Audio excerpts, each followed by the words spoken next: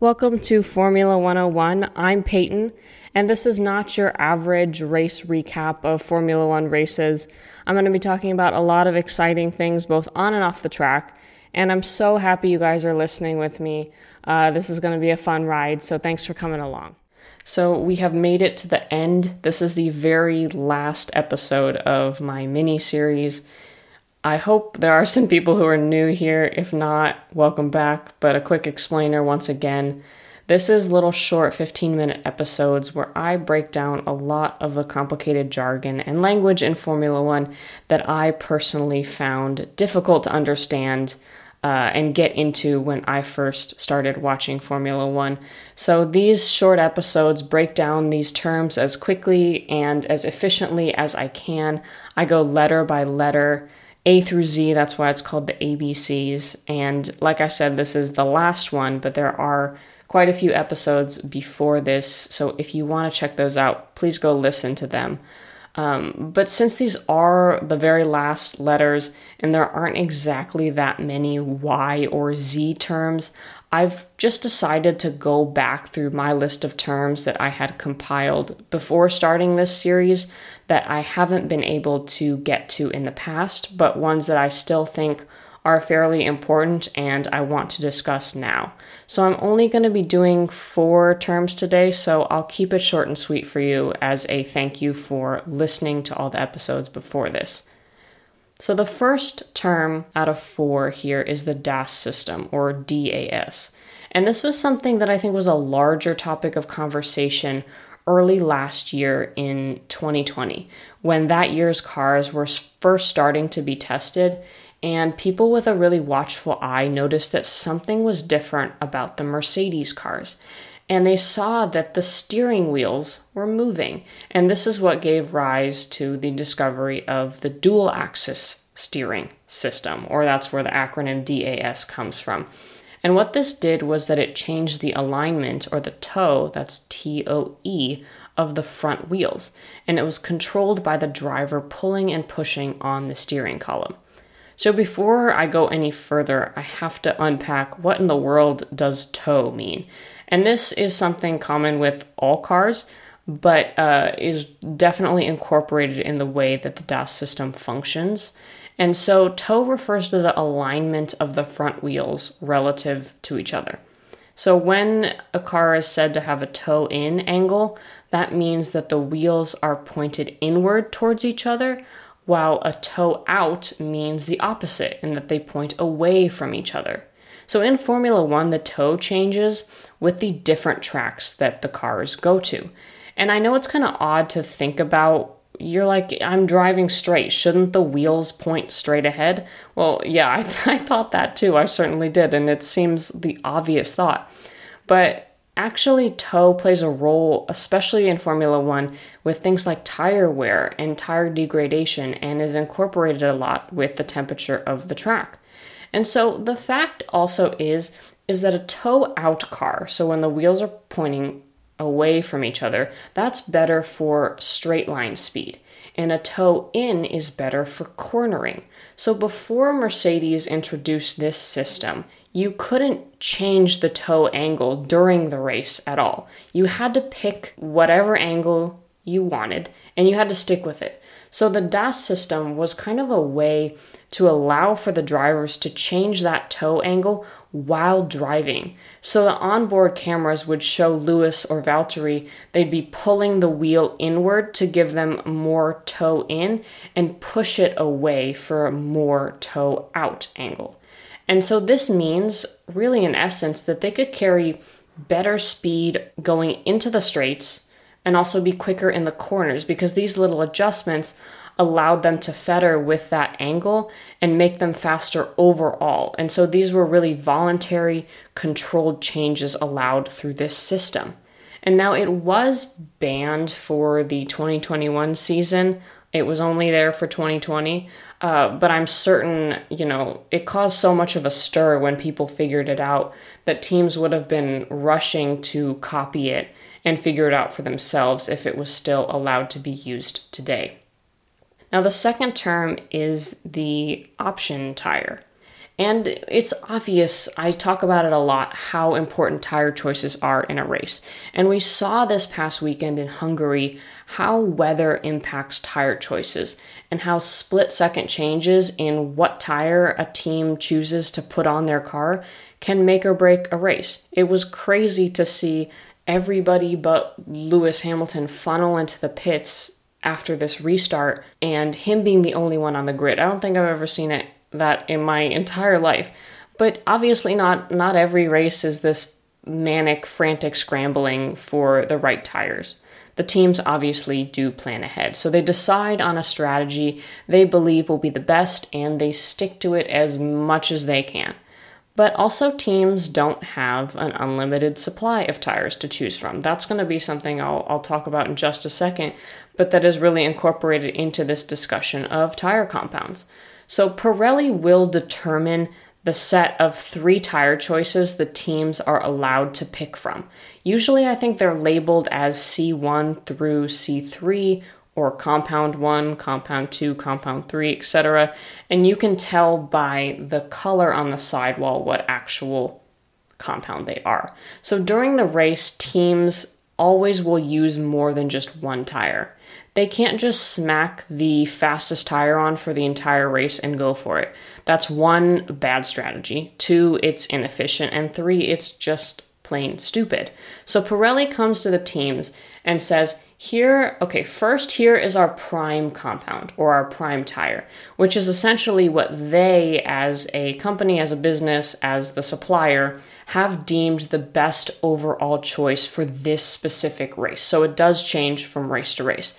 And this is all depending on the weather, the temperature, the surface texture, all that is taken into account. And they look at all their data and all their information and select which one they will recommend the teams to start on. And now this is a recommendation. I use that term for a purpose. The teams don't have to use it first. They don't have to use it for the longest stint, but they do have to use it, period. So the option tire, on the other hand, so first we have our prime compound, our prime tire. The second is our option tire, and this is the less conservative choice. So maybe it's the super soft and it's going to grain a lot quicker, but it'll get the car going a lot faster. In essence, it's just not the safest choice to start with, but it is an option, as the name implies. It's something the teams can choose to do depending on what their strategy for that weekend is. Now, the kicker with the whole tire discussion is that the teams do have to use the option tire sometime during the race. Like I said, you can't just use the same compound for all of the laps.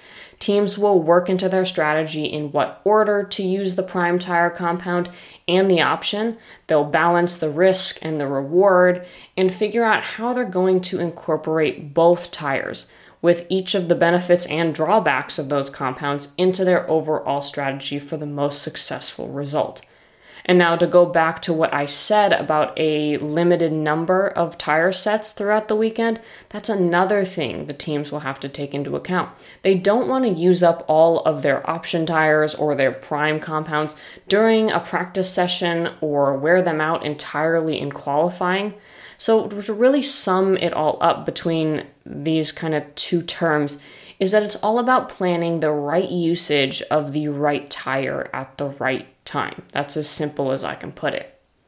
Now, the third term here is rake, and this is spelled R-A-K-E, the same name, same spelling as that tool you use to collect leaves on your lawn or whatever.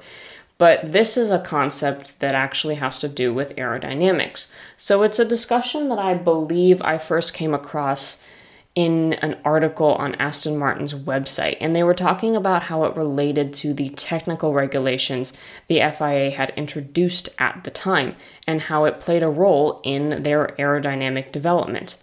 And a rake applies to the inclination of a Formula One car when it's viewed from the side on. So in essence, the car doesn't sit parallel to the ground. It's not at a perfectly flat 0 degrees position where it's perfectly parallel to the floor.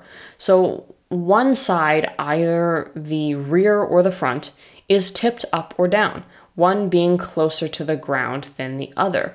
So a high rake car, a car that's referred to as having a high rake, has a much more visible difference in angle between the front of the car and the rear. So the front is close to the ground and the back end is up lots higher. Now, on the other hand, a low rake car has a much more reduced angle, so it's not as extreme. And the incline of the back means that it's much closer to the ground. So the front is still the closest portion of the car to the ground, but the back just it's not up as high as a high rake car. Now, in knowing this, the next question you ask is, why do teams choose one over the other? And the idea behind increasing rake is to increase the effective volume of the diffuser and to also accelerate the airflow underneath the car. So with increased airflow, this means that there is lower pressure under the car. It creates a kind of suctioning effect that contributes to higher downforce.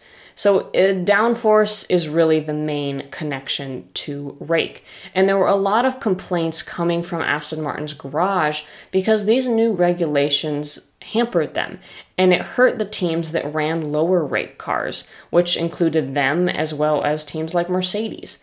And this is in part why we've seen Aston Martin fall back as more of a midfield team this year, compared to where they were last year in the pink cars.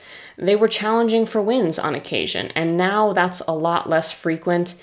We see the massive effort it takes for Sebastian Vettel to have gotten the car to the podium these 2 times, but honestly, it's also been some luck in having some issues with other cars.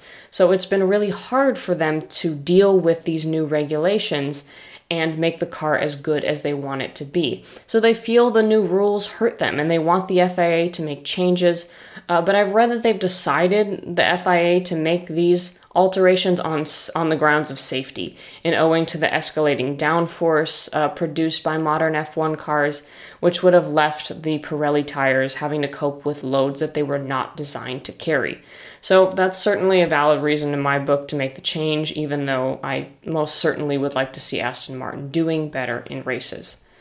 Now, the final term is scrutineering, and I thought it would be fairly fitting to chat about this considering what happened with Sebastian's car with Aston Martin and the possibility that he would be disqualified because of technical issues regarding his car's fuel. We obviously know that F1 is very technically and mechanically complex, and that teams are always looking to squeeze every ounce of power out of their car. And they're going to go about accomplishing that goal sometimes in kind of any way they can, perhaps a little unethical.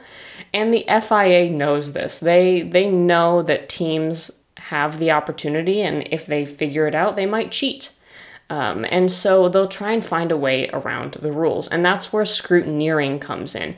Scrutineering's root word is scrutiny, scrutinize. So they're evaluating the legality of the car. And one of the ways they do this is through a weighbridge. So these kind of structures that the cars will roll onto are really complicated, a lot more complicated than I even imagined. They're more than just a simple scale for weight. They actually measure the force that gravity exerts on the mass and are also calibrated to the specific temperature and elevation of the location of the circuit. And now, yes, overall weight is super important to simply being able to participate in races. That's why they weigh the cars. And they'll take into account everything from fuel load, the aerodynamic parts of the car, and even the weight of the driver themselves. But it's also a lot more than weight. You have to do with the height and the width of the car, the amount of fuel in the tank, and even the parts of the car that they simply have to conform to the rules. And they choose random cars. So it's not just like they have a list and they go down and they do everybody all at once or in the same day. A computer will choose a car at random and they have to undergo inspection. And so this can usually be done during practice sessions or after the race, I believe. And so as an example, Sebastian's Aston Martin was chosen for random inspection after the race on Sunday, and the investigators found issue with the level of fuel in the tank, that they couldn't extract the necessary 1 liter of fuel for testing. And so I heard something, I believe Otmar Safnauer, who's the team boss over there, was fairly certain that they had the fuel in the tank, but the tools that were being used to extract it weren't working properly. But at this point in time, Aston is launching an appeal against the disqualification. And it's a bit confusing because so far Seb has gotten to keep his points from his P2, but obviously if the team is unable to come up with evidence that there was enough fuel in the car at the time of inspection, then he will lose those points and the podium, which I don't think anybody wants to see. But I know this is a case of maybe an unintentional error, but regardless of the intentionality or the purpose of this, scrutineering is meant to be largely as a deterrent to cheating. So that will be all. That's done. The ABCs of F1 is done. And I can't thank you enough for listening, and I hope to see you again soon. So thanks again for listening, and I'll see you next time.